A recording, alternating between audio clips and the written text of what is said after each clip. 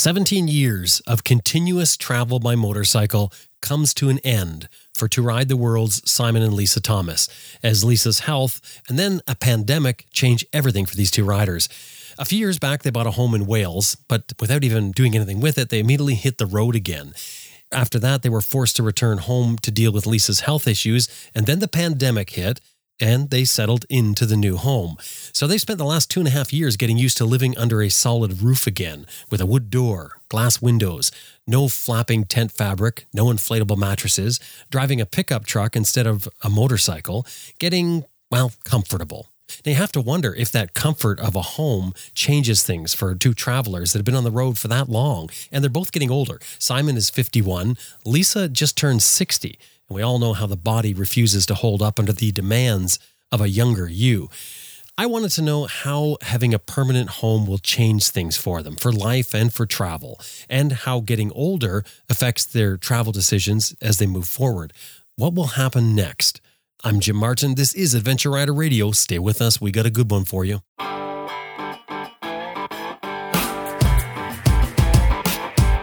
I'm Sam Manicum. Ted Simon. Austin Vince. Simon Pavey. Bill Dragoo. Helge Pedersen. Jocelyn Snow. Charlie Bowman. Simon Thomas. Lisa Thomas. Grant Johnson. Jimmy Lewis. Elspeth Bayet. Sean Thomas, and this is Adventure Rider Radio.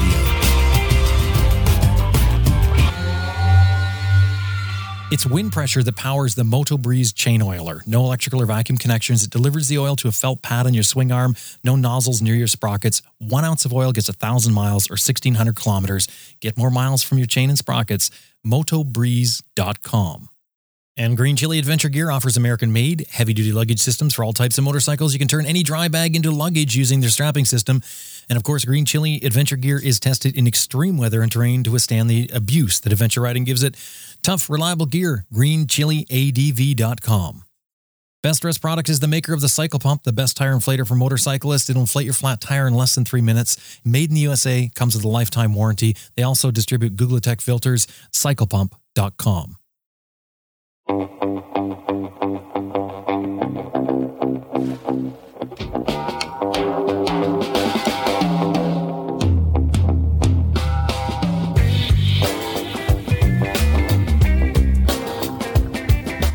Simon and Lisa, welcome back to Adventure Rider Radio.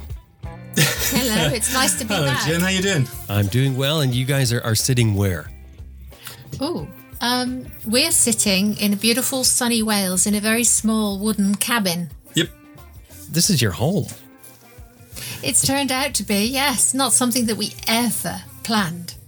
But we feel pretty lucky. I mean, I think we mentioned this to you last time. We came back for a few weeks to get Lisa some medical attention. And then COVID happened. And we thought, okay, it'll be another few weeks. And a few weeks turned into a few months. And it's now been 2 and a bit years. Our motorcycle, our gear, everything we own is being taken care of by an exceptionally good friend of ours. Hello, David Mays. Yes, hello, David. And we're looking forward to getting back out to our bikes. But yeah, we literally bought a small cabin inside Snowdonia National Park, which is in Wales. Beautiful part of the world. And for the last 2 years, we've just been keeping ourselves busy, basically fantasizing about getting back on the road and getting back to our lives. But in the meantime, enjoying tremendously what we have around us and the challenges that keep popping up. How many years ago was it that you left? The UK on our journey, gosh. 2003. It was May 18th, 2003. We set out from our UK home to travel. Yeah, so next May, 20 years. Is that right? So you said it, and that was, I think, you were planning on being a couple of months. Yeah, 18 months about. Yeah. I mean, we planned on a year, but we said to family and friends, realistically 16 months. And that was just based on budget. Yeah, we had just about enough money for that. Almost ancient history now, isn't it? Like when you think back. I mean, that's a long time ago. It's a hell of a long time ago. I felt like ancient history this morning. Did you? You Well, looked like more. it too. That happens more as you get older. But so all those years on the road, your view of home totally changed. I know because I spoke to you when you were doing it, and home was on the road, right? But now you've sort of transitioned through these events, which I want to talk to you about coming up. But it's changed your home. It's changed your life. I mean, you just finished telling me before we started recording here that you've done all kinds of work outside the cabin. You've built little areas to sit and everything. How has that changed for you guys, or how has it changed you guys? That whole thought process of home, not getting up in the morning in a tent, expecting to go somewhere, and your whole life being about riding the motorcycles. I've actually found it. In some respects, I've found it very difficult.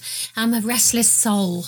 I like to be on the move and seeing different things, and I have to be, my brain has to be active and pushed, and I have to be tested. And so it's been very difficult, but there has been one side benefit to the fact that I've not been fit enough to travel, and I know we're going to go into that in a bit more detail as well. So in some respects, it's been very good that I have had a quieter time period. Being do you think you've struggled mentally more than I have being stationary? Oh, absolutely, yeah. I'm a butterfly. Well, I don't look like a beautiful butterfly, but I'm one of these cabbage butterflies that lasts 24 hours. It's interesting because one of the reasons it's always fun having this kind of conversation, Jim, is that we often find that one of us or both of us will say things out loud that we wouldn't do to each other. Yeah, I do. You just don't listen to me. Oh, there we go. But this has definitely been a challenge. So this whole the home thing, Lisa in particular, this doesn't. Like, are you just a type of person that is never going to be comfortable in a home? I mean, there has to be a point where I would think where this is going to come to an end, and you're going to now, and in particular because you have a home, you don't think you'll ever really fit into saying, yes, this is my life now? Or is it that you're resisting it? Now, that's a good question. Fit in knowing that I can get away, maybe not on a permanent basis, but leave to come back again and have a base to which to come back to. Because that's actually exciting. Exciting. Because that's what we've not had in the last 20 years. It was never going to be this monumentally never-ending journey that it ended up being. And then obviously we had this pause. A pause has turned into something else. It's now been 2 years. I think both of us would struggle with the idea that this little cabin, beautiful as it is it, and we now have to fit back into some kind of routine. I mean, the reality is for both of us, I think that day after day, that being on the road, the traveling, the new experiences, where you learn about the world, where you're surprised by people, where you're never sure what's over the next horizon, where you're challenged every day, but also rewarded in so many ways. That literally is our drug of choice. If we didn't genuinely believe we can get back to our bikes and get back on the road, and this was it, nice as it is, that would be unbelievably difficult. I would go so far as to saying pretty unbearable. We're enjoying where we're being because we have that anticipation of getting back out on the road. Is that because you're spoiled? Have you guys got spoiled on the road where you just like, I mean, let's face it, it sounds very romantic. And I know it's not always romantic, but it certainly sounds romantic. Are you just spoiled? Is that what it is? Or have you discovered something that the rest of us just don't get? I think for us, it's our fix. It's our drug. It's some people like to have adrenaline rushes and they go and jump out of planes, or they take other, like the Red Bull challenges, but you know what? But we've had this conversation. I think it was last year. I'm talking between Lisa and myself now. It's not as simple as it's our drug of choice. It's our fix. It's an awful lot more than that. Otherwise, there's no way we could be traveling and have our mental health as good as it was, I think, for almost 20 years. This is going to sound somewhat cliche, but I genuinely mean this.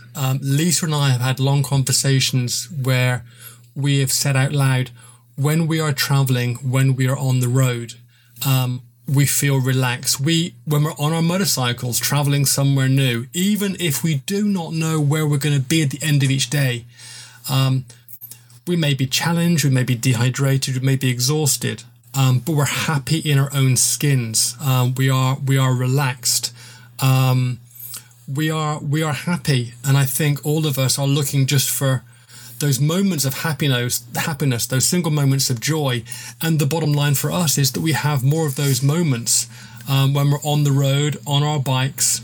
Life sometimes is so much simpler while you're traveling. I think that's it. For me, there's a lot less stress. I know that sounds very strange. I find it very difficult to cope with everyday modern stresses and concerns, paying the bills and figuring out, oh my God, there's nothing in the fridge. And I find it very difficult to cope with that. But put me in the middle of a desert and stick me in a tent, I can cope with that. Even if the consequences are much more extreme. Yes. Because bearing in mind that if you say, well, I have a hard time dealing with the mundane, being the paying of the bills, etc. That does make us sound somewhat spoiled, because no one likes paying bills. No, I know that. I know nobody needs to pay bills anymore. Well, no, and Lisa, what you're saying really is the reason people like to go camping. In my mind, that's what I always think is that people like to go camping because they do escape from those things. They do escape from just those simple responsibilities, and it makes life very simple. It really does. You break it down to the necessities of life. I think what kills us, and I think what can actually be quite harmful to almost everybody is routine that does not challenge you, routine where you might find some things that you do throughout your day difficult, but if you're doing them again and again and again and again and again, and you're not challenged, you're not pushed out of your comfort zone. And I know over the last 20 years, as the ADV market especially has really blossomed, you can't move through a library without reading a book about comfort zones and what is adventure, etc., etc. But choosing to challenge yourself, choosing to become a better person, choosing to push your skill set in a new direction because you are doing something that you do not find easy. Yeah, but that usually is not comfort, though, because you guys are saying it's more comfortable on the road. That is usually, I mean, let's face it, you're out of your comfort zone. That's usually a point where people feel that they get worn out from it. But what you're saying is you're almost more relaxed by it. Yes. Isn't that strange? And the lucky thing is we both feel the same. I think it just comes down to, on an individual basis, we like ourselves in our own skin more as the people we're striving to be when we're on the road, when we're traveling, when we're dealing with extreme circumstances. There's a sense of just wonder and reward, even after the crappiest day has come to an end. There's that sense of, wow, look what we have done today, look what we've achieved, look what we've learned. I think it is the sense of reward at the end of the day that I don't really feel when I'm just stationary here. Is part of it some sort of social responsibility? I mean, I'll use the example of this is probably a bad example, but I'll use the example of let's say a kid that acts out and acts bad, and people will say, well, that's just Johnny, and Johnny continues to act bad because that's what's expected of him. And so it's probably a poor example, but in any case, so you guys are travelers, you've been travelers, your whole life has developed around travel. People expect you to be travelers. Now to say that, oh, Simon and Lisa are now cabin dwellers, does that take away from who you are? I mean, you have to reinvent yourself, which I know you've done somewhat. I don't think it really fully explains us, cabin dwellers. Hey, it sounds quite derogatory. It's better than cave dwellers. Well, I'm a cabin dweller too, so I mean, I didn't mean that in a pejorative sense. I don't think it's a problem for us. I know that some people, some of the people that follow us on social media, some of our friends around the world, I know it has been a challenge for them because, as a species, we do like to pigeonhole people. And so even though Lisa and I may have had a different set of life choices, it is easy easier for friends and even family to pigeonhole us. Oh, well, they're the travelers. And we still get emails today and comments on social media. Hey guys, what the hell? Hasn't the world opened back up? Why aren't you back on the road yet? And so we have to button our lips, because obviously the response we want to give is generally quite curt. But the response is something along the lines of, dude, it's not opened up. There are other issues. We had 20 years of traveling. We have to pay for this ourselves. And for 2.5 years, our revenue streams that were all linked, even though some of it was very vaguely linked to travel, they just stopped. There is no magic money tree where we go out and pull off a couple of grand and get back on the road. And I had somebody that had been following us on our website. I met him recently, about 4 or 5 months ago, and this guy came up to us. He's now a friend. I knew him by reputation. He said, "Hey, I wanted to owe you an apology." And I said, "Oh, really? Actually, this is perfect." He listened to the last time we were on your show, and he said, "Yeah, I've known you guys for ages, but I got the wrong end of the stick. I thought you were fully sponsored and were on the easy gravy train. I didn't realize you were paying for your own travels." And I said, "Well, thank you very much for coming over and actually just." Saying I had to apologise. He didn't need to say anything. I didn't know he thought any of that stuff. It's interesting, but today, we don't reinvent ourselves for anything other than necessity, because you do still need to put food on the table. You still need to pay bills. You still need to get through your day, and therefore we have had to a very large degree, refocus our efforts, our energy, and get excited about something new whilst we wait to get back on the road. Well, by buying this cabin that you're living in now, which has really been your salvation over the past couple of years, it really has been. And by buying that, though, you've actually created kind of a problem for yourself for travel as well, because now it's an expense that you need to worry about. I mean, all the things to do with home ownership, whether you're worrying about insurance or whether it's there still, or the maintenance while you're gone. Do you rent it? Do you keep it? All those problems that you've sort of created for yourself if you head back out on the road again now. Yes. Although it's interesting, I would say no. Well, no, there is part of that, and it will be in my mind. We are very lucky in that this can run on such a low figure every single month, that it's not going to be. It's not going to be that much of a It's not problem. going to be a mental or a financial drain. No, it's still going to be a bit more of a drain. However, we have to take into account that we're getting older. We need to have a base. We would have needed to have had a base. Older? Yeah, we're getting older. Did somebody have a birthday recently? Yeah, we did. No, we're not talking about that. That we would have had to have had a base at some point. Even though we were travelling, we were thinking about having a base. It just hadn't got to that stage, and then the pandemic happened, and it forced our hand. But I actually think that it was a. You can't say a pandemic is a good turn of events, because it hasn't been for so many people. But in that respect, for us, it forced us into a decision of getting a base, which I think is necessary. That is an interesting point that you just made about because what you said was you always knew that you're going to need a base. And now we get talking to people here who sold everything to go traveling and say, well, that's what I'm going to do. But with that thought process of knowing you're going to need a base, because you guys have said you got lucky finding this place and buying this place. If that had not happened, you could have really been in a bit of a fix there, trying to find a place as you age when you come back. And I'm just sort of bringing this up as I'm thinking of it, because I think a lot of people deal with this thing of where hearing people sell everything and head out on the adventure. And there's got to be some sort of exit strategy by what you're saying. Yes, there has to be. Yeah, there has to be. Well, no. For some, there doesn't have to be. Some have. There doesn't have to be, as long as you are genuinely willing to deal with everything has consequence. And I think the danger. There's not very many people out there that have sold absolutely everything. Some people have kept aside a little something.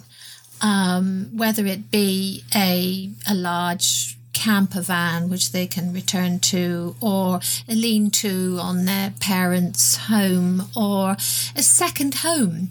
We have had some other traveller friends that have sold the main home, but they still had a small holiday home to use.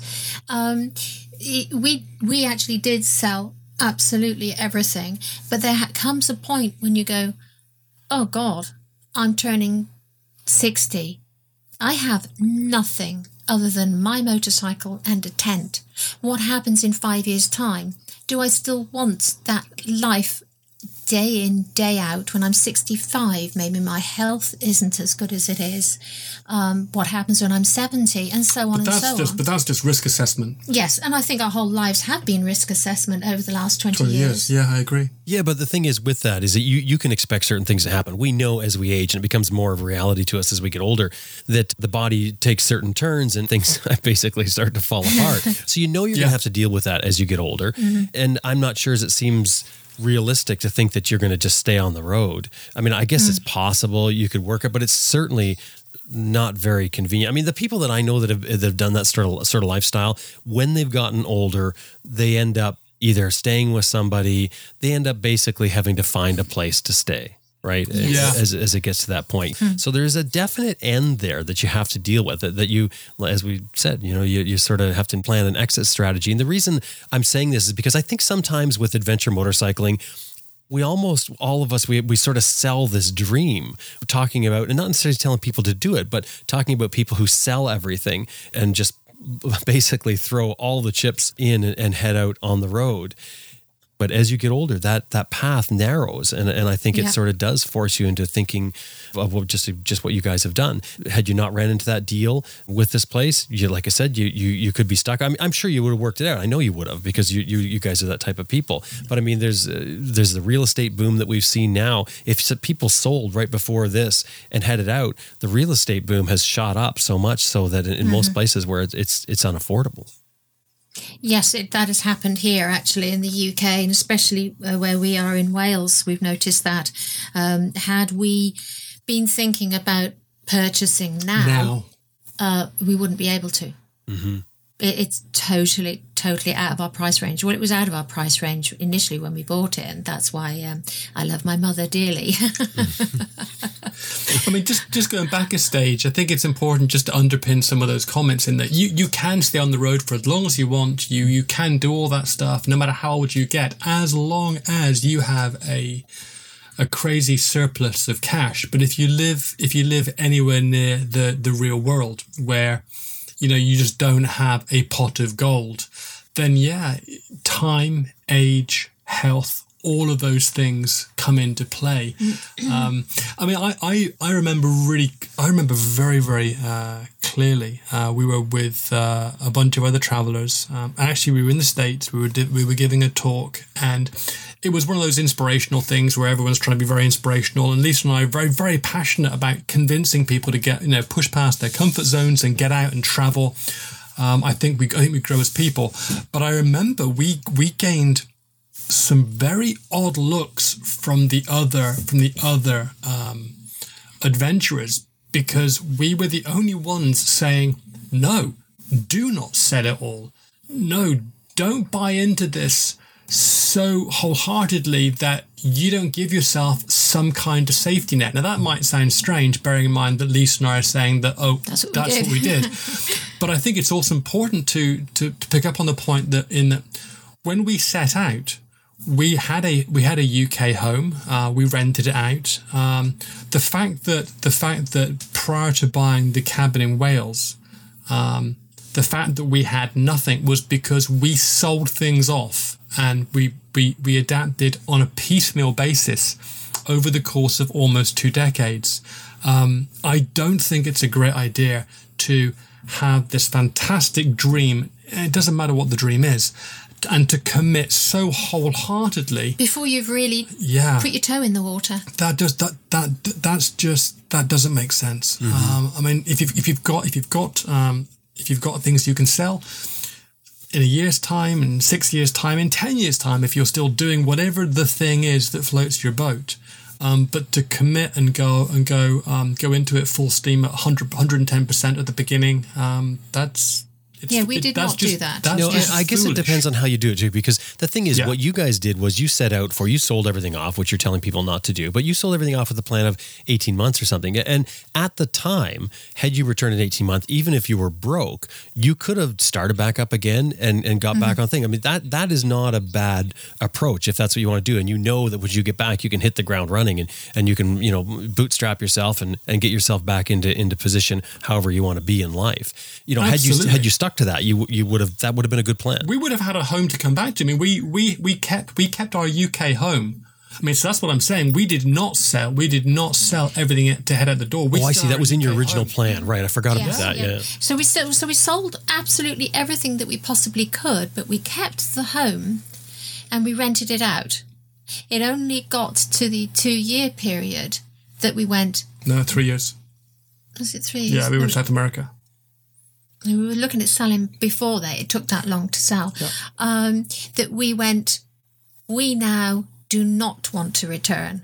We can never see ourselves returning to that life in that home, which is what we originally thought. We'd just go straight back in after 18 months, 2 years, straight back into the home. Kick the renters out. And start off again. And yes, we'd buy new furniture, but hey, things change, tastes change. We left some basic elements there for renters, but we knew we'd have to replace things if we came back. So we hadn't really made that decision when we left. We were going to slot back into our lives, but then the decision came, now this is it. We're fully committed, and we'd made the decision. We do not think we will ever come back to the UK to live. Who knew there was going to be a pandemic? Well, what did you think you were going to do? Find a country that was inexpensive to live in?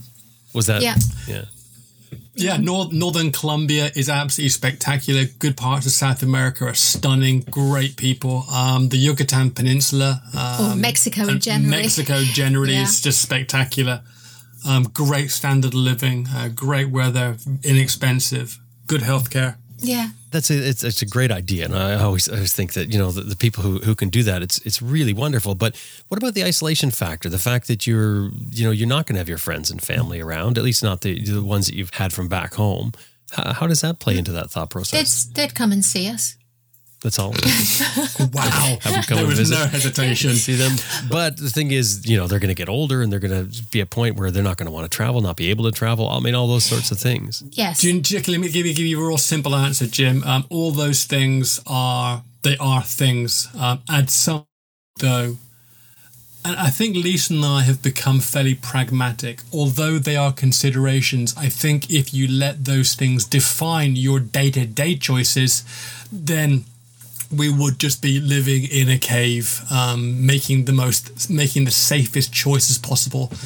You can always make new friends. The real friends that have been lifelong friends, you will find a way for them to come to you or for you to go to them.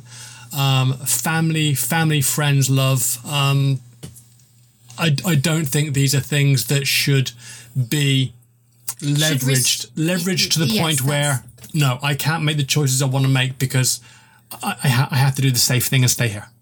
You're talking about aging family. Yes, of course, parents are aging. My father passed away when we were on the road. A terrible time period. But I've since spoken to my mother, and she said, I never expected you to come back. I said, yes, but, you're knocking on a bit now, aren't you? It's nice to have me around. And she said, well, yes, it is. But I would still be happy for you if you were out on the road. She would come and see us if she could. Now I don't think she could fly or anything on her own.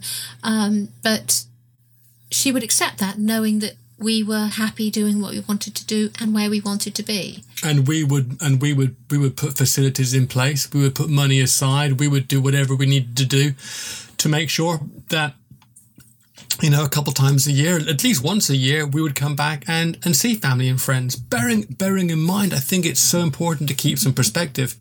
I've got friends of mine who have never left the UK, who don't keep in contact with any of their friends at school, live in the same country as their parents, and never see them. Yeah. No, that's definitely true.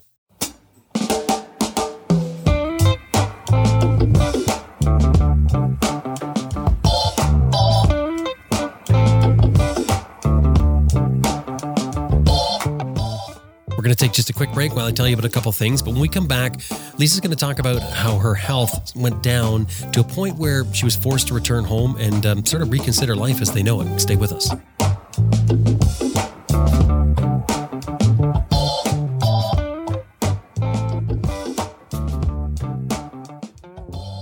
Overland Expo is huge and coming this July 8 to 10, 2022 at the Deschutes County Expo Center in Bend, Oregon is the PNW event, the PNW Overland Expo. They've done such an amazing job at making this huge event. And for us motorcyclists, it's the place you need to be. They've got so many vendors and exhibitors, not to mention a host of presenters and overlanders of all walks. Matter of fact, if you just go to their website, overlandexpo.com, look at the PNW link, and you can't help but get excited just looking at the list of things they have going on. There's so much to do. They've got MESA, what they call MESA, which is the Motorcycle Expedition Skills Area. There you're going to find Bill Dragoo. You've heard Bill here on our Rider Skills program, and he has his team of riding instructors there to do off-road instruction. That would be well worth the weekend alone. They also have a beginner program, which I think is kind of neat, because if you have somebody with you that maybe they're a little interested in motorcycling, but they're not really sure, well, they have a whole team there that's set up to take people who have never been on a bike and get them on their first ride. That is very cool. They also have the Moto dinner party, which I think they do at all the Overland Expos, and they've got giveaways there. Just a whole bunch of fun and a whole bunch to see. And you're right in there with all kinds of people who are already travelers if you're interested in traveling. So there's so much information there. And I did mention the vendors as well. There's places where you can get all kinds of gear for your bike and all in one location. Absolutely amazing. Overlandexpo.com is the website. Anytime you're dealing with them, throw in there that you heard them here on Adventure Rider Radio. Overland Expo this July 8th to 10th at the Deschutes County Expo Center in Bend, Oregon. When we're riding a motorcycle, we need to stay hydrated, energized, and alert. And just stopping for a few minutes on the side of the road is usually enough to handle those requirements. Have a snack, have something to drink, maybe do some push-ups, and then you're good for, so many more miles going down the road. But when it comes to getting cold feet, that's not so easy to remedy, because once they're cold, it's almost impossible to get your feet warm again, especially on the side of the road. The real trick here is to not let them get cold in the first place. And the best way I found to do this is by having great socks. The best sock I've ever tried for any outdoor activity. And before doing this podcast full time, I was doing wilderness trips. So I have plenty of experience with this, with staying warm and figuring out ways to do that. The best cold weather socks I've ever tried, out of all the socks I've tried, is Pearlie's Possum Socks. These socks are made of a perfect blend of merino wool and possum fur. They're weaved together in a pattern that is designed just for us motorcyclists, particularly if you wear motorcycle boots. Man, these are dead on for them.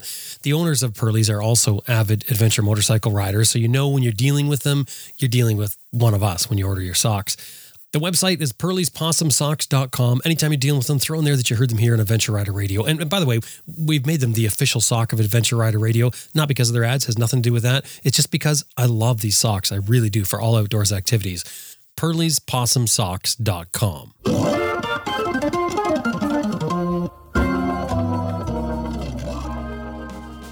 Yeah, so pre-COVID, a few years back, you guys were, I think, probably about 18 years on the road at that point, something like that, 17, 18 years on the road. That's a long time. That's quite a lifestyle. And you developed it into, like you said, working on the road. You developed it into a business so that you can keep going, which is obviously the smart thing to do for anyone who wants to travel. I mean, and it's something you really want to think of ahead of time. Can you actually do the make money on the road thing, which I think you guys would agree that it's very, very difficult to do what you're doing and be successful at it. You might be further ahead to, have your rental home or something like that at home that's going to bring in some money, or a business set up somewhere, something you invest in when you're on the road. But there you guys are, 18 years on the road. And things changed somewhat, not only because of COVID, but because of Lisa's health. Can you set that up and talk about how that came about? Well, I'm not sure many people know that part of the reason for us commencing the journey was due to my health. That might sound a bit cockeyed, but my father had a quadruple heart bypass and open heart surgery at 60. Yeah, at 60 years old. A friend of ours suffered from cancer. She was pregnant at the time. Simon had a very bad motorcycle accident, and we decided they were the catalysts for us deciding to go on a journey, which may sound very weird. You were told point blank. So basically, Lisa, let me just chip in it. So Lisa was diagnosed with a number of very similar problems as her late father in her late teens. It's always funny when people say to us, "Oh, you're so lucky to be traveling because obviously you've got tons of money and no health issues." And typically we just smile because they don't really mean it. Normally it's a throwaway comment. It's not part of a deeper conversation. So we just nod and smile. But what people don't realize is that half of one of Lisa's metal panniers is nothing but medication. One of the biggest challenges we've had over the last 20 odd years is actually just getting the medication that we need to keep Lisa alive. So she was diagnosed in her late teens, and again, it's not for everybody, but Lisa and I made some pretty calculated decisions where we assessed the risk of one of us, but primarily Lisa, getting seriously ill, potentially, being hospitalized or passing away, versus defining our own reality, getting out on the road and living the life that we felt we deserved. Sorry, you said Lisa was diagnosed with what? Well, a number of the same coronary heart issues that affected her father. So you've got chronic arrhythmia, arterial fibrillation, left bundle branch block. Which is in itself is not really a problem, but when it's combined with other elements. I have have always had uncontrolled hypertension despite a load of medications. With the combination of all of those together and high cholesterol for God knows what reason that is, I have a high probability of stroke. Before we came back, the biggest problem is you couldn't get out of bed because your resting heart rate just dropped for no apparent reason. To what was it, 37 beats per minute. Now, bearing in mind, if you're in hospital and your heart rate drops down to the 32, the 33, they call in the crash team. Well, it was... This is to put this in perspective. So this is what we're talking about back in 2020? This was actually in 2003, just before we left. They wanted to give me a pacemaker before I left, and I said no, which actually I still to this day think was correct at that time period. The advances that have gone on in medicine now, if somebody had said to me, now have a pacemaker, I would probably say yes, but we're talking 20 odd years ago. So for me at that point it was the right decision, but things began to get bad probably about 8 years ago. I would have periods of time where I would have 5 days or so unable to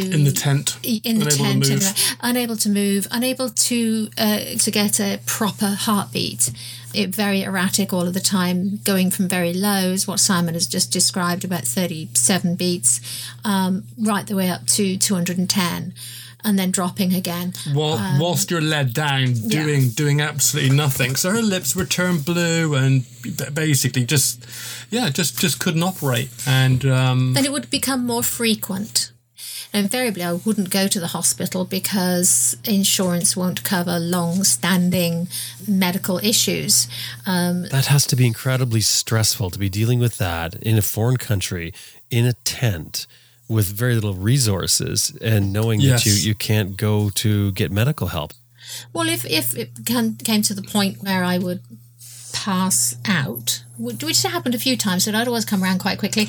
But if it got to the point where it was to the point where I'm not going to be able to come around, or my heart rate was just dropping all the time, Simon would have had to have taken me to hospital, and we'd have had to deal with it somehow.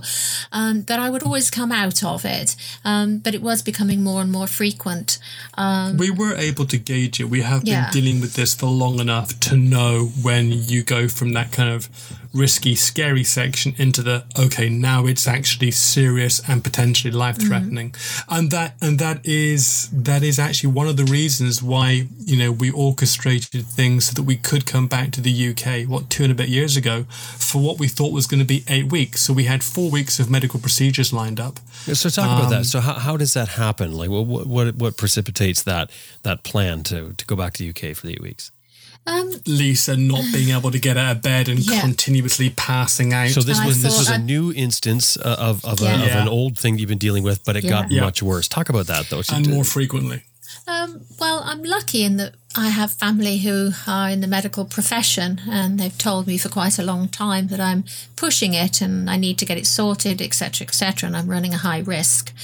It took me many years to actually realise that they do know what they're talking about, and we had made a decision because it had become more and more frequent. I was unable to keep my fitness up, which was affecting my riding, and my ability to do the constant, what I call heavy duty off-road riding with a heavy motorcycle. I was unable to cope with extremes of heat. And it was just affecting what I call my day job. So we'd made a decision to come on back, and I'd connected with some cardiac consultants. We'd had it all laid out, and we came back just for a short period of time so I could commence a little bit more research into the way to go forwards for me. As it happened, when we came back, a few months after we instigated that research, the pandemic happened. And we both caught COVID. And that was it. I was forced to stay here, but there was a silver lining in that I was able to complete the procedures that they'd commenced during that, what I thought was going to be a short time period here. You were in Mexico before this? Yeah. Yes. So you're in Mexico and you're dealing with this. You go back to the UK. This is just before COVID, right? Mm-hmm. Yes. So you get there. Then you decided to buy the place, though. So that had to be that part of that thought process of you're dealing with this problem. No, here's the really weird part. No, the place we're in, we'd come back for 2 weeks the year before. Again, medical. And that was part of the process of getting this new thing lined up. We actually bought it a year before. The pandemic, we picked the keys up 45 minutes before jumping on a plane and flying back out. And when you bought that, it was almost a bit of a lark. You guys looked at it and you thought, we'd like to buy this. You left a note sort of thing, and they contacted you. That's what happened, right? Yeah. Yes, exactly. And then we picked up the keys and left, and I don't think they really thought that, well, what are these people doing? We're like, no, we've got to have the keys. We're leaving the country now. And I think they thought it was just one of those, what people say in order to do completion of a transfer of a property, etc. But no, we really were. And we gave the keys. It wasn't, I mean, we were away for 11 months, and then we came back on this visit for this 8 weeks, just prior to COVID. It was 11 months, hang on a minute. And April, suddenly we had a project. December. It was 9 months. 9 months? It was 9 months. And then we came back 9 months later and started the medical stuff, and with an aim to get back on the road, and then that's when we contracted COVID. Yes. You guys have had some long-term effects with this. Yeah. Me especially. Sam has been suffering from long COVID. Yeah. And that's been a big challenge, largely based on I am that annoying optimist. My glass is always half full, Lisa's is half empty, and oh look, it sprung a leak. But suddenly my breathing, my breathing's all over the place. I'm getting what feels like panic attacks. I'm dizzy, very low mood, the no ability to concentrate, which I can normally do. You're like a menopausal woman, weren't you? Apparently so. But yeah, I mean, I wasn't even dealing with any of that after my motorcycle accident. So this was all very new for me and quite a challenge. And then we got COVID again, 4 months ago? Yeah, about 4 months ago. How did you get it again? I went out on a photographic job on a shoot to photograph a bunch of off-road riders, and one of those guys said, "Here, have some COVID." And it was nowhere near as bad as the first time, but again, knocked me for six in terms of energy and just drive and focus and breathing. And we were getting fit at that point. We'd really come out the other side, and I'd been Your health has been getting my health better has and been better. getting better and better, You've been and able I to was train able more. to get back onto a bit more of a focused fitness regime and doing very well, and then bam, hit again. But just to bring this full circle, Jim, I think a lot of people. We talk about luck. We talk about didn't this work out great? I think to a large extent we control our own luck based on how you look at something. So we came back thinking 8 weeks. COVID happened, absolutely destroyed the lives of people around the world. But again, perspective-wise, as it turns out, we've had a year and a half of fantastic treatment, not 8 weeks, a year and a half of treatment for Lisa. Her health is now better than it has been in 30 years. Yeah. She's able to exercise at a fairly high level. So, for example, yesterday we went out and did a 16-mile walk and then came back and trained. There is absolutely no way Lisa would have been able to do that over the last 10, 15, 20 years, even with the riding. I couldn't even make a bed without having to lie on it halfway through because I was just exhausted and my heart rate would be all over the place. What did they do to fix you? Oh, this is an interesting one, actually. They froze and killed parts of your heart. Yeah, they did. It sounded scary. I had a cryoablation. Prior to having that, I did have an episode where I was taken into A&E. But accident and emergency. Accident and emergency. And they... you know when somebody's heart stops and they put the electric pads on you and they zap you and they bring your heart back into life? Mm-hmm. I had something like that. It's not quite the same because my heart hadn't stopped, but it was, I think it got down to 28 beats a minute, erratic. That's when I don't know if they call it the crash team, but anyway, they came in with the pads and they kind of zapped it back into some kind of rhythm. And that's when it was decided that I needed this cryoablation because the electric circuitry of the heart wasn't working properly. And so they go in and they find out where there's a misfire or a lack of a connection, and they kill it. They destroy that section. So the heart is then forced. I know this is probably somebody listening to this who knows what they're talking about. We're going, oh, that's not quite right. But the way I had it described to me. This would normally have been done via open surgery. So they went in through Lisa's groin, catheters up to the heart. And quite literally what they're doing is they are freezing parts of the heart that are scarred or dead. Or just not working, functioning properly. They found 4 major areas which they zapped, as I said, and cryoblasted. And so many years ago, this would have been done by open heart surgery, but these days, the microsurgery that they have done, it's just incredible. So yes, it took me a little while to recover from that. It's a very strange feeling. They've also changed and upgraded your medication pretty significantly because the medication you've been on for the last 20 years has been pretty outdated. But that was, again, out of choice because the latest and greatest medication I can't always get. Just couldn't find. Mm-hmm. Yeah. So that's making me feel an awful lot better. So feeling better. We're going to take a quick break. Afterwards, though, Lisa's going to talk about the ways that things have changed for her after going through that episode with her health. And then we're going to talk about the fact that Lisa and Simon are both getting older and how that affects travel decisions in the future. And then what are their plans? Where are they going to go with this? Stay with us.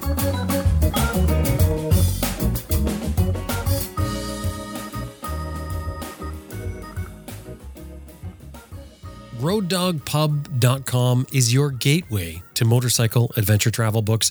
Road Dog Pub is the publisher of a slew of motorcycle travel books, including all kinds of well-known names that you already know. They've got new books coming out all the time, so bookmark that website, RoadDogPub.com. Now, mind you, you can get their books anywhere. At most, I would say, are all quality bookstores. They've got a new one coming out by Tom Rauter called The Tom Report, and it's about 2 guys riding DR650s from Washington to Argentina, and all the misadventure they get into and the adventure they get into and all the people they meet up with on the journey. Another one they have coming out is Chasing Northern Lights by Miguel Oldenburg.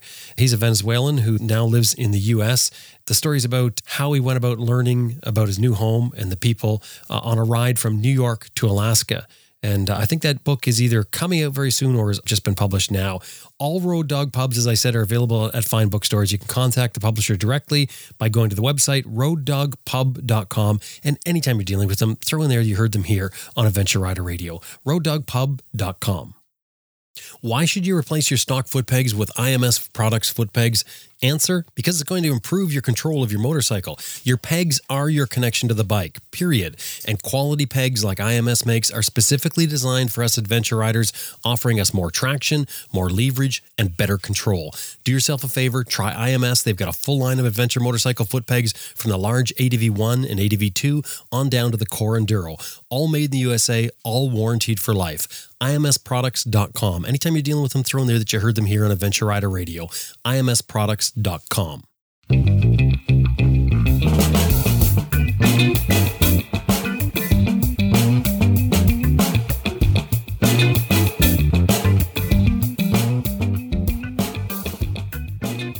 So it sounds like you guys are sort of off on like a high energy again. Has this not sort of made you think more about, I don't want to say mortality, but aging and slowing down and changing things? No, quite the opposite. It's made me think about aging. Slowing down, no, because I have so much more energy than I did 10 years ago, 8 years ago. Aging, yes. I've just celebrated, is that the correct term? You opened enough we opened enough bottles with bubbles. Yes, we celebrated. My 60th birthday. 60. So that's a landmark for you. Yes, very much so. When I turned 30, I first met Simon when I just turned 30, and it's the first birthday he took me out on a date. You sulked the entire night. I did not. Now Simon's younger than you. You were 30. He was 17? Oh, just say yes. That is awesome. Just say yes. You just turned 21. 21. Yeah. And I thought I was 20 when I met you. Yeah. And it was, I don't know, I didn't want to be 30. Why do I want to be 30? And then suddenly I'm like, oh my God, I'm 60. Where did that 30 years just go? Just like I think 60 was a big one because we're thinking about parents more, because obviously we're in the same country, but also Lisa, it suddenly dawned on both of us, but Lisa especially, that when we thought her father was in his most senior years and undergoing, open heart surgery for this heart issue, he was 60. He was only 60, because 60 doesn't feel, neither of us feel, early 50s and 60. I'm sure everyone everyone says that. But the fact that Lisa was turning the same age as her father was when he had his surgery, there's a few moments of wow, when did that happen? And I'm so lucky that I was here to have all of the medical attention and superb medical attention that I've had here, very rapid, and to have that here in the UK. Had I been abroad somewhere, I don't know, it's a possibility I might not be here. Yeah, I mean, if financially for us, it wouldn't have been possible to have picked up the same level of medical care and attention privately. That well, it wouldn't be covered on any insurance. No, for one it wouldn't. Thing, so. Listen to what Lisa just said. If you were on the road in a different spot, you may not have made it. And you still want to head out again? Yes, but, and there is a but, I have now come to the decision that it is not something I can do as we have done. I think I have to be sensible, and I'm getting older. Wait, you have to be what? Sorry? Who what? Okay, wow. You heard it here, folks. I'm getting older. I have to take into account that I need to be able to see a consultant for a review. It would be very... But also, neither of us actually want to be out on the road full time. We don't... That was never the plan. And the idea of coming back here and sharing our travels with friends and family firsthand, being able to sit down at a laptop and and know that the battery's not going to run out, and actually create a video or share the experience. That's pretty awesome. It's something we've never had. I think, and the pandemic brought all of that forward. I think it would have happened some point. I think we were heading that way. I think me not feeling well and having to get treatment and pandemic happening, I think it just forced our hand a little sooner. But I do think it would have happened. I agree. I think actually being so ill, it really did change my mindset. Suddenly I realised that... Did it change it, or were you forced to confront a reality? Probably forced to confront it, because you being ill scares the living bejesus out of me, more than anything else we've ever faced. Well, it's something you can't control, isn't it? I mean, nothing is worse than being so helpless. Yeah. And that's exactly how I felt, because it's not my field of expertise, and all the well-wishing in the world means absolutely nothing if you're powerless to actually affect change and improve someone's health. It was very hard for me to accept that I wasn't well. It's always been there in the background. Shut up. I can't believe you just said that at last. It's always been there in the background. I've always been on medication. I've always, had some funny thing going on with the heart, and I kind of like pushed it to one side. I was young, I was fit, I was healthy, I don't smoke, I don't drink, I don't do drugs, and so on, and there's no reason as to why I should have anything like this. And I was able to get my fitness levels and keep them, so that in a way I was maintaining that level of health. But then it started to deteriorate rapidly. 8 years ago, saw a decline. Yeah, and I think I was confronting it more and more every single day. I was realising it wasn't good. I wasn't right. I wasn't feeling right. A lot of the time I wouldn't tell you. I put it down to the menopause. And you didn't tell me because you knew I would get worried. You knew I'd push to bring us back. You knew I would push to... And I didn't want to, yeah. I talked about you guys reinventing yourself, and I sort of want to touch on this because I think it says something about you guys as far as your creativity and your resilience. You came back, you've got your place that you're staying in right now, and Lisa's going through her medical procedures. Yeah. Meanwhile, you guys come up with something completely different that has to do with photography. What is that? We've both fallen in love with photography because obviously it was one of the main ways we could share our journey. And we were looking around for ways to pay the bills. And one of the things we've both learned is that if you can earn some money doing something you genuinely enjoy, then it does make things an awful lot more enjoyable, more fun. Mm-hmm. So basically, we came up with a company name called Living Lens Photography. Built a website and basically started teaching people how to take better photographs. And that sounds very strange. Oh yeah, we just teach people how to take photographs. But we learned the hard way in that we took so many bad ones. Yeah, we did. You did. We learned the hard way. We learned right from scratch. We're not trained photographers. And I think that's why that we're able to teach people with very simple techniques, simple terminology, so that people aren't frightened.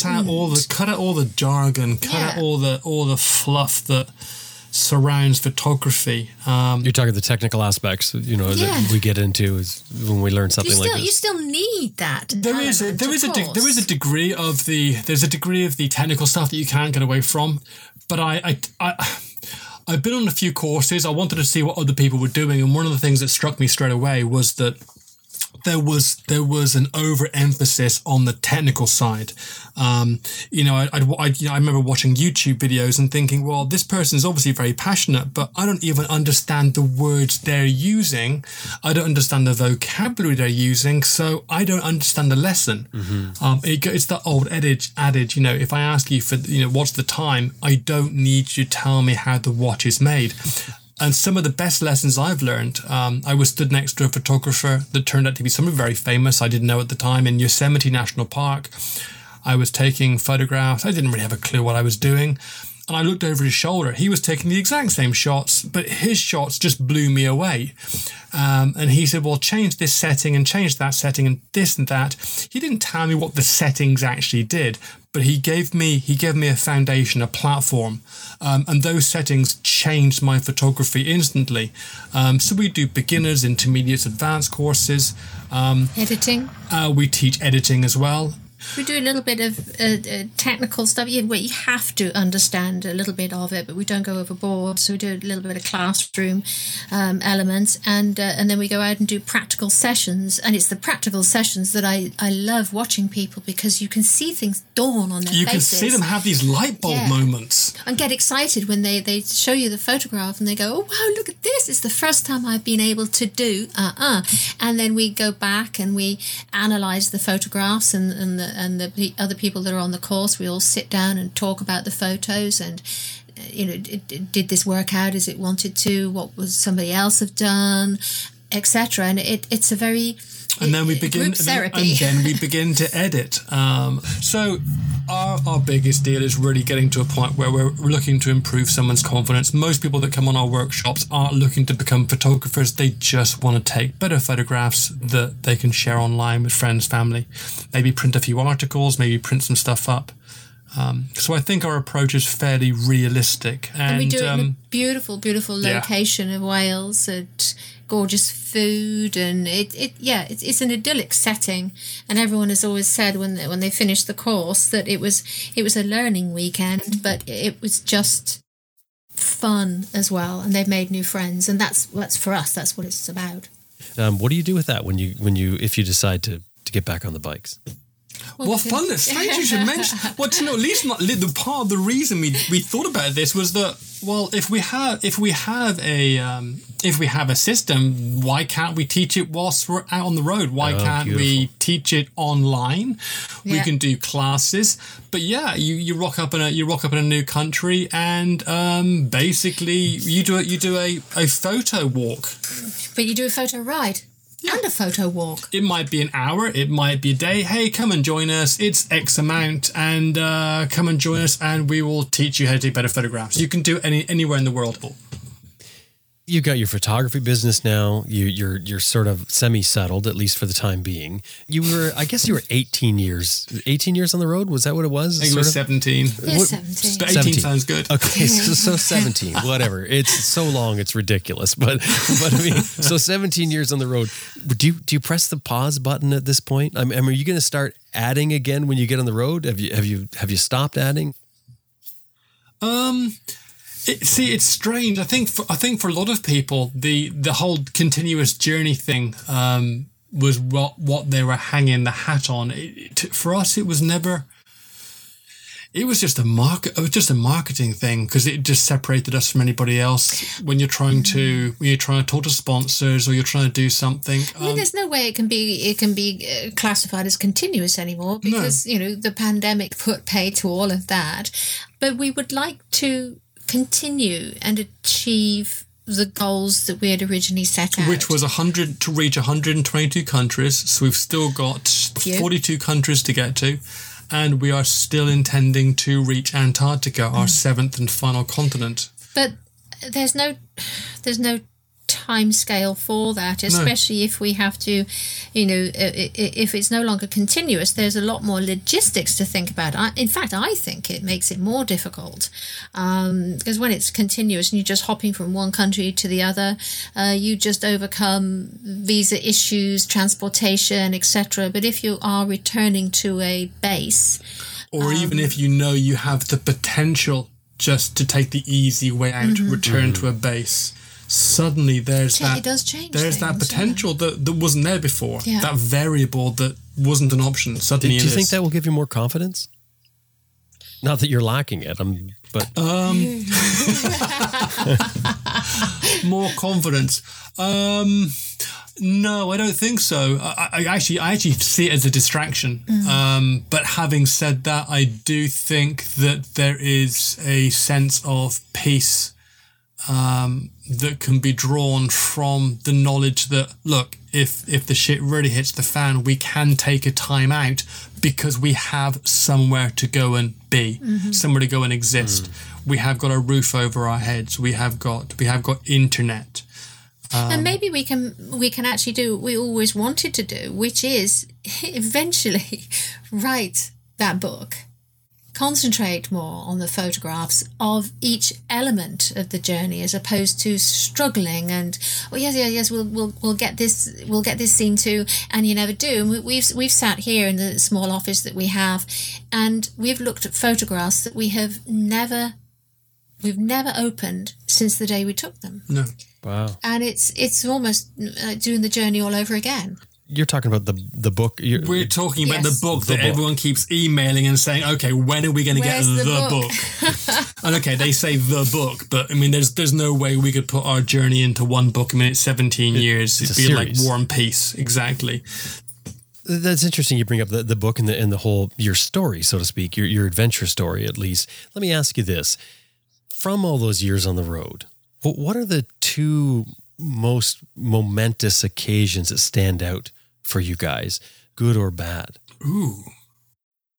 Momentous. Oh, they're easy for me. No, it doesn't have to be, in any particular way. Just something that really made a difference, maybe really changed you guys, changed the way you saw things. For me, it has to be Simon breaking his neck. That changed the I trip. did not expect you to say that. No, that changed the trip for me. Realizing that I didn't have any could be- superpowers and I was human. it could be exactly, And I wasn't insured. Yeah, you weren't insured. Right, okay, good chat. It could, wherever you are in the world, any day can be a last day, and that you really should stop your bitching and moaning and make Just the get on with most of it. Yes. And just get on with it. And there was no reason it didn't need to rely upon anyone else to get us out of what was a terrible situation. And we were able to do it ourselves. And I think that, strangely, it boosted my confidence. I'm meant to be the optimist. This is sounding the opposite of pessimistic here. Yeah. So I think that was one major one for me. Oh, gosh. You take one now. I'm trying to think of my other one. I think I've mentioned this to you before.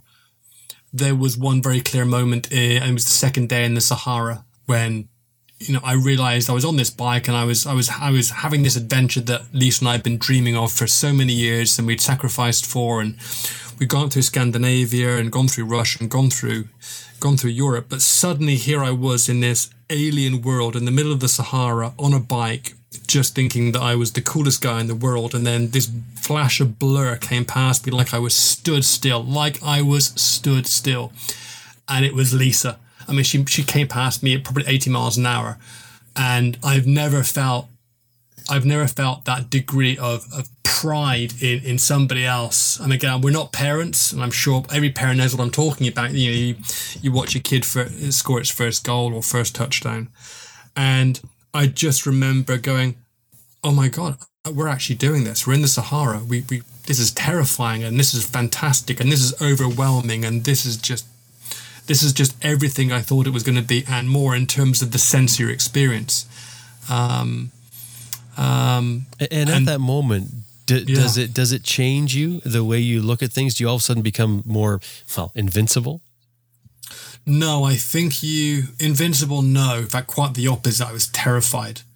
But I remember feeling for the very first time utterly and truly alive and in the moment. I think it's a moment of at peace with yourself, that you are where you should be, and you're doing what you should do, and you're doing it with the person who you should be doing it with, and you just have this feeling of immense clarity and satisfaction. It's like that big.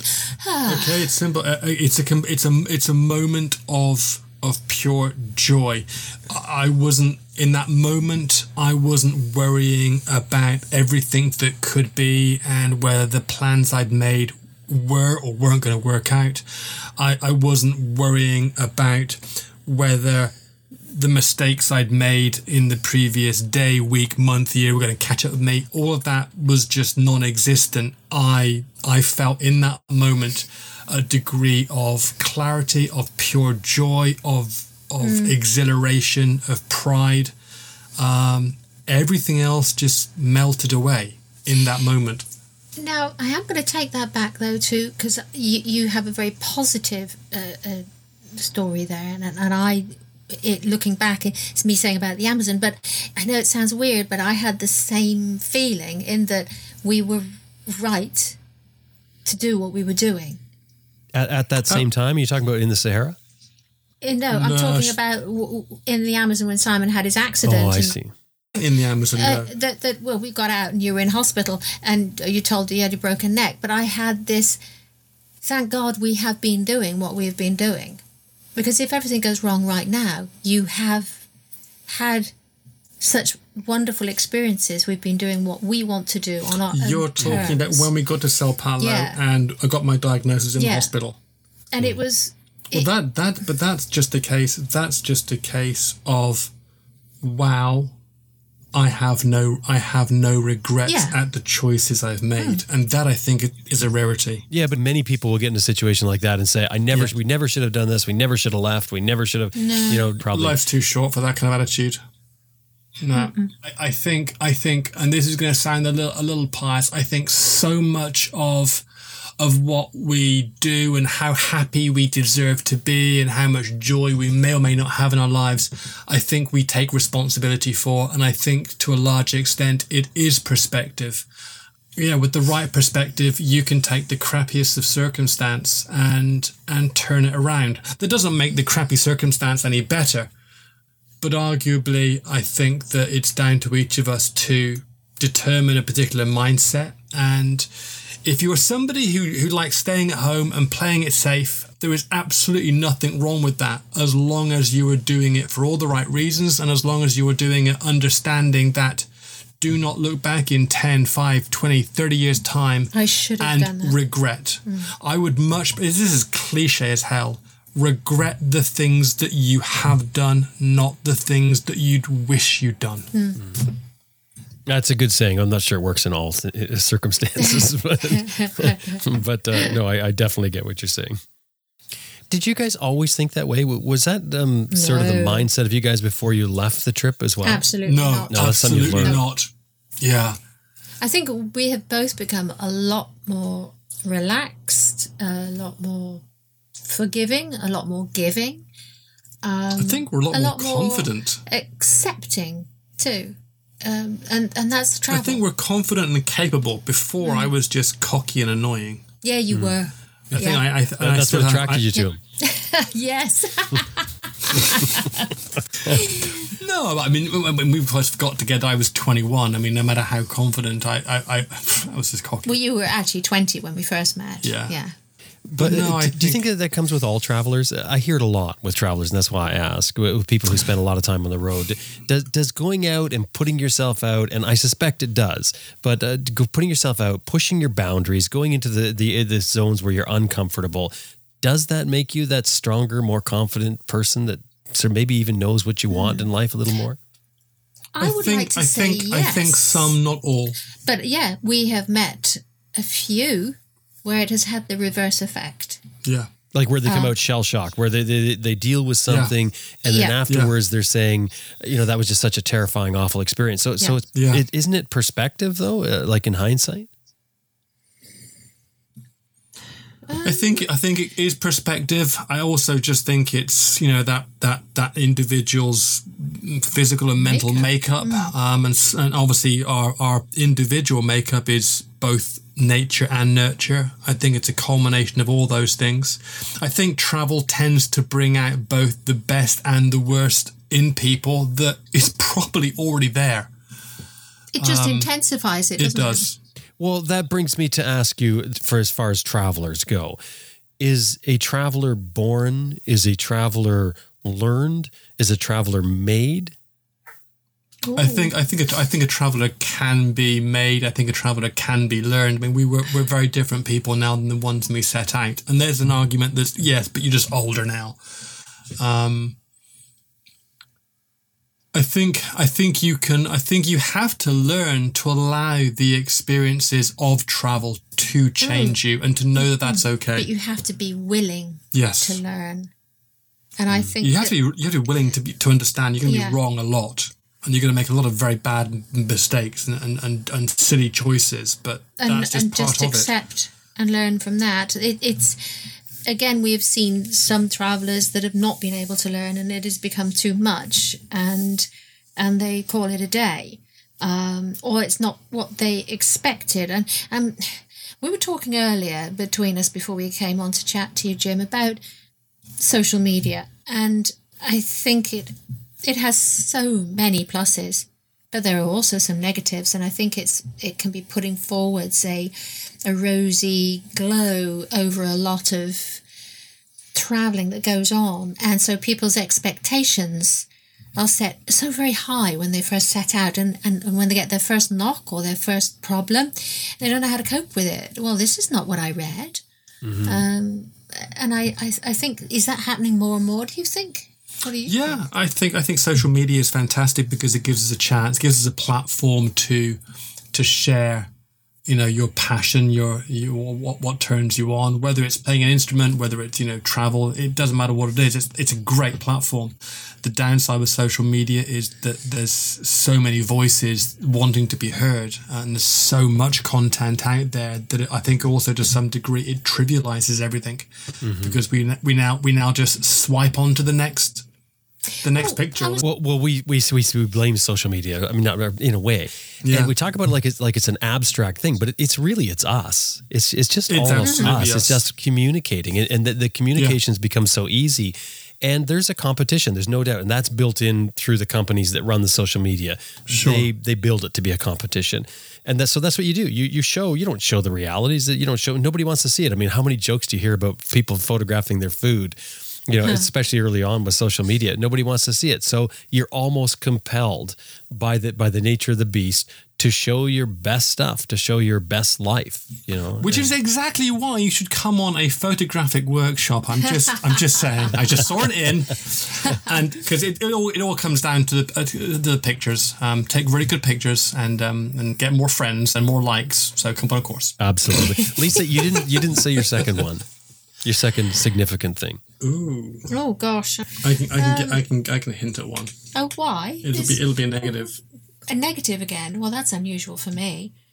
Yeah, I remember your father passing away. Oh yes, I was going to say that, but that's a very low period of time. When my father passed away, it made me seriously think about whether or not I was doing the right thing. All I wanted to do was get home. Which is something that I always said and discussed with him that I wouldn't do, because he would say, well, if one of us dies, we're dead. There's nothing you can do coming back. But I was thinking about coming back for my mother and to be support for her. And of course, we did come back. But it was the realization that your parents are always there, aren't they? They're always there for you. Right until they're not. And then suddenly they're not, and you just take it so much for granted. Well, he wasn't a sick man. He literally went outside. He'd had his heart surgery many, many years before. He went outside to trim a hedge in the garden and died. And just died. There was no. And it was a terrible shock. And but in a way, it brought home to me that what I was doing was right, because I'm suffering similar cardiac issues to the ones he had. None of us know how long we have. I was suddenly, well, yes, he's passed away and I'm not there, and that made me feel terrible and guilty and all the feelings that come rushing in. But also in the back of my mind, it was, we've made the right decision in what we're doing. Because looking at what happened with your dad and reflecting on your own life, you're thinking, yes, if it happens to you, at least you feel like you've done something. I'm not sure if we're going to get a chance to feel anything afterwards, but and you did say earlier, and you recognize that any day can be your last day. Well, I would hope so. A little less these days because of the treatment I've had. And in a general sense, I mean, I think that's a good thing for all of us to realize, because that's something that I use to sort of center myself, is to remind myself that, hey, I might only have 20 years, or I might only have 2 days or 2 hours, and 2 hours. Yeah. Well, what are we running at? What time is it now? But you have no idea when the end is. None of us do. And it's sort of good to recognize the fact that we will go at some point, and then it sort of makes you look at life just a little bit differently, maybe a little bit softer look at life. I think it makes you look at the time scale of, I'll do this next year. I'll do this eventually when I have more time. None of us have more time. None of us have more money. And I think that's part of our acceptance as to how our lives abruptly changed when the pandemic hit and the whole world closed down. Not something that I ever imagined that we would ever see. Or the zombie apocalypse. It was quite horrifying and amazing, and everything all rolled together. But to sit back and go, okay, well, that's happened. We can't fight it. How do we make the most of it? How do we make the most of it? And I think that has come from being on the road and having to adapt. And being comfortable and satisfied with the decisions that we've had to make whilst we've been on the road for the last 17 years. Some have been uncomfortable decisions, going away from parents who are aging and exceedingly good friends, etc. But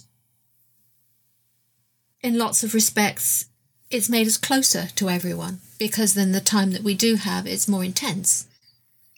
That's horribly true. I think that's not something I thought of before, but no, you're right. The time we did spend with family when they came and saw us was much more intense. Mm-hmm. Quality time. Right. And I think a lot of our friends would have just got sick to death of us had we been here for the last 20 years.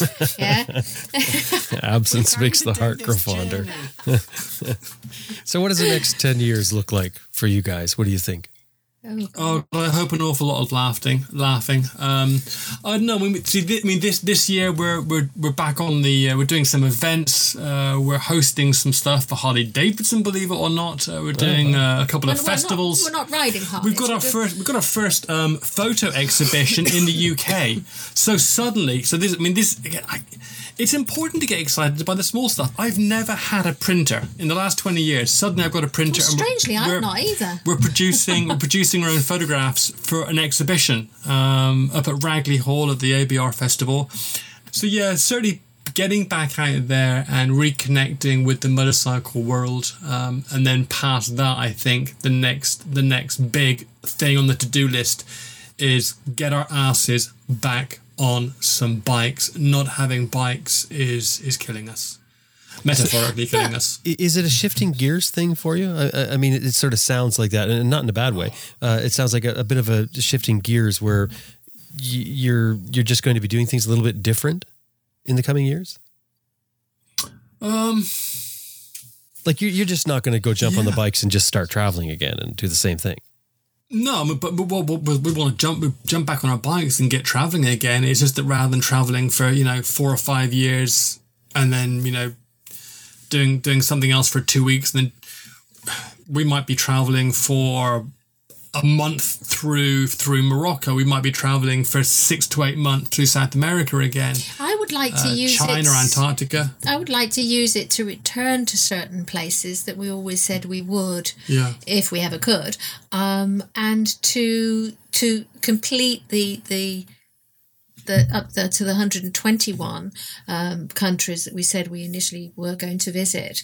But it doesn't have to be continuous. I would like to take it to be... There are some big opportunities that pop up. If we don't have to travel, if we know we're going to travel to one location or to one continent only, we haven't got to carry as much kit, because you just take the clothing, the kit and the gear you are going to need for the upcoming weeks or months. Versus having to move house every single day with everything you own. Concentrate more on more in depth and getting to know the country. And we have always done that. That's why it took us so long to get where we always wanted to. But to spend more time photographing certain elements and to be able to spend days, if not weeks, in an area as opposed to getting to the next country before the visa dates terminate, etc., or before the seasons change and we're stuck somewhere in the middle of winter. Weather and visas were always our two biggest pressures in terms of onward travel plans and itineraries. If you can adjust those or move them to one side, knowing full well that you're going to be putting yourself or your bikes on a plane or a boat to return somewhere, that removes a huge chunk of that pressure and opens up opportunities. So I see that it will be a combination. It'll be a combination of travel for travel's sake, a combination of riding because we love it, especially we've got the fitness back, but age is also coming into it as well, and the photographic side of things. Being able to enjoy beautiful countries, stunning scenery, and record share it properly. That. Yeah. Hey, to wrap this up, I just want to ask you one thing, and maybe you can both give your opinion on this. When are you too old to do what you're doing? The minute you decide you are. Yeah. The minute, yeah. And I genuinely don't think there is an age. You think it's all cerebral, not body? No, I think a lot of it is body. I have to say that because of how I have felt in the last 8 years. There are things that I have not been able to do, and that's because my body has let me down. The minute you're not willing to take the chance. Yes, to a certain degree. I know. Yeah, because as you get older, you take less chances because there's certain frailties to do with age, You do, actually, yes. Yeah, and I think now, talking as an older lady to a younger husband, I think you have to take... Wow. I have changed. Did our relationship just change in that moment? It really did. Wow. Yes, you young whippersnapper. It didn't become creepy at all.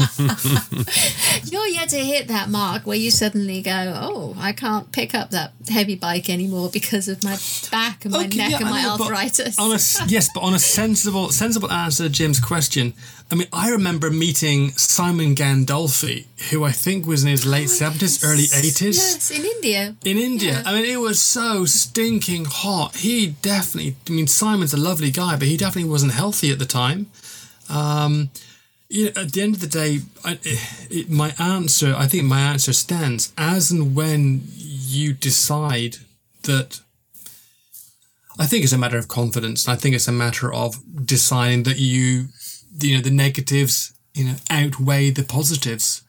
And I think that changes from person to person. The physicality of riding a bike it's very demanding on your body. We know that because of all the aches and the pains, and we were. Yeah, but Jim didn't say how old do you think is too old to ride across the Sahara, but just jump on a bike and travel, or just travel generally.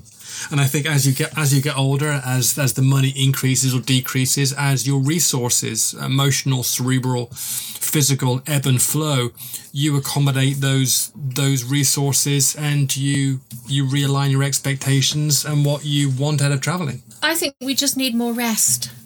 I think we need more rum. More rum and rest. Simon, Lisa, it's been great to sit and talk with you again. Thank you very much. Thank you. Jim, it's an absolute pleasure, my friend. Always fun.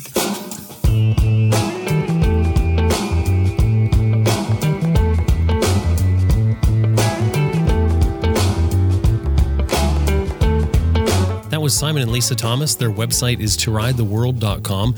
We've got links to their photography business and more in the show notes on our website, AdventureRiderRadio.com.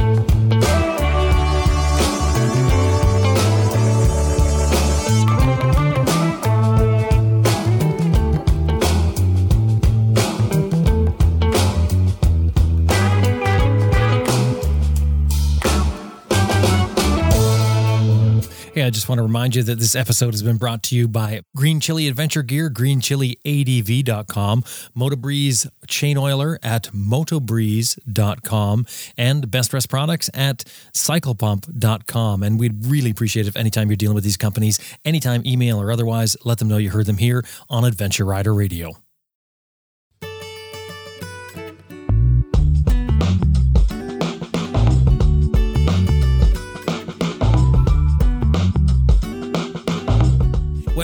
wraps up another episode of Adventure Rider Radio, and we sure hope you enjoyed listening to it as much as we did making it. Special thanks to our producer, Elizabeth Martin, and you, the listener. Thank you very much for being a part of this. Hey, you know, one way you can help the show is let other people know about the show. Share it on social media, let your friends know about it, and also go to iTunes and give us a review. Of course, I'm asking for a 5-star review. I'm hoping you're going to do that, or wherever you find your podcast. Give us a review. That helps other people find the show. Anyway, time to get out there and ride your bike if you can do it. My name is Jim Martin. Thank you very much for listening. I'll talk to you next week.